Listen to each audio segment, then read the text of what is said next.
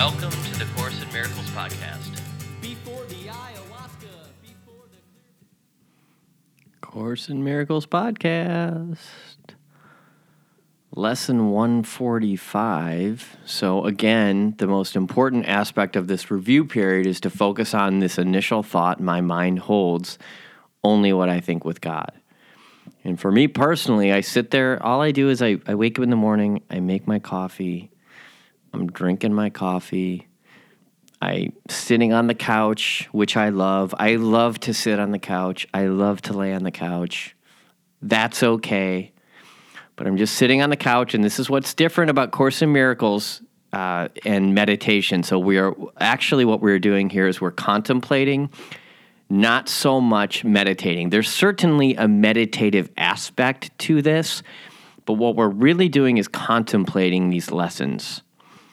And we are just allowing ourselves to contemplate what God has to say, what the Holy Spirit has to say. And so I'm just sitting there in the morning. I got my coffee. I'm waking up. I'm getting ready to face the day. And I'm just saying to myself, my mind holds only what I think with God. And I set the timer on the iPhone. And after about 2.5 minutes, my thinking starts to align itself. And then I remind myself of the lesson of the day, which yesterday it was, there's no love but God's, right? And the world I see holds nothing that I want. And then today it's beyond this world, there is a world I want. Now, I have been talking about my accident lately and my injury. I was on a trail in Del Mar Mesa, seriously injured, severely injured with my arm bent at like a 45-degree angle with a compound fracture in agonizing pain. The lesson for that day was lesson 129, which is what the review is for this lesson, one of the review lessons. I'm sitting there on this trail in agonizing pain, and all of a sudden, the thought populates my consciousness. Beyond this world, there is a world I want. And I went to that world in my thinking. I aligned with the thinking of God that day. I did not want the world of pain and agony and misery and death. I want the world that is beyond it. Now, I did not transcend the pain. It still hurt like a mamma jamma, let me tell you. It's not like I drifted into this physically painless place and completely removed myself from my body and didn't experience any of the pain.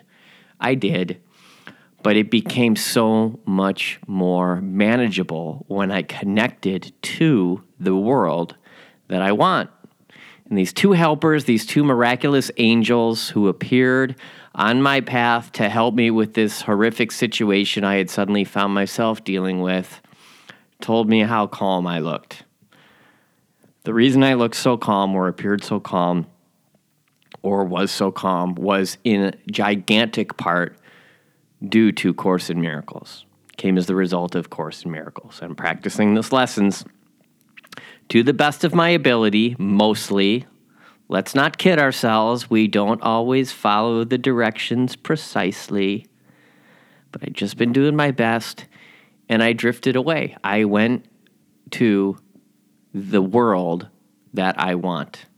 I escaped the world of agony and misery and pain, and I let God think for me with lesson 129. So my mind holds only what I think with God.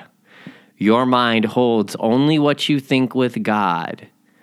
Take some time this morning, connect with that thought, allow your thoughts to be aligned with the thoughts of the day, the Course in Miracles lessons with the day. 5 minutes spent with the Holy Spirit in the morning will see to it that He is in charge of your thought forms all day, as it states in the introduction to this introduction, or the explanation of this the introduction to this review, or the explanation of this review, rather. Thanks to each and every one of you. God bless you all.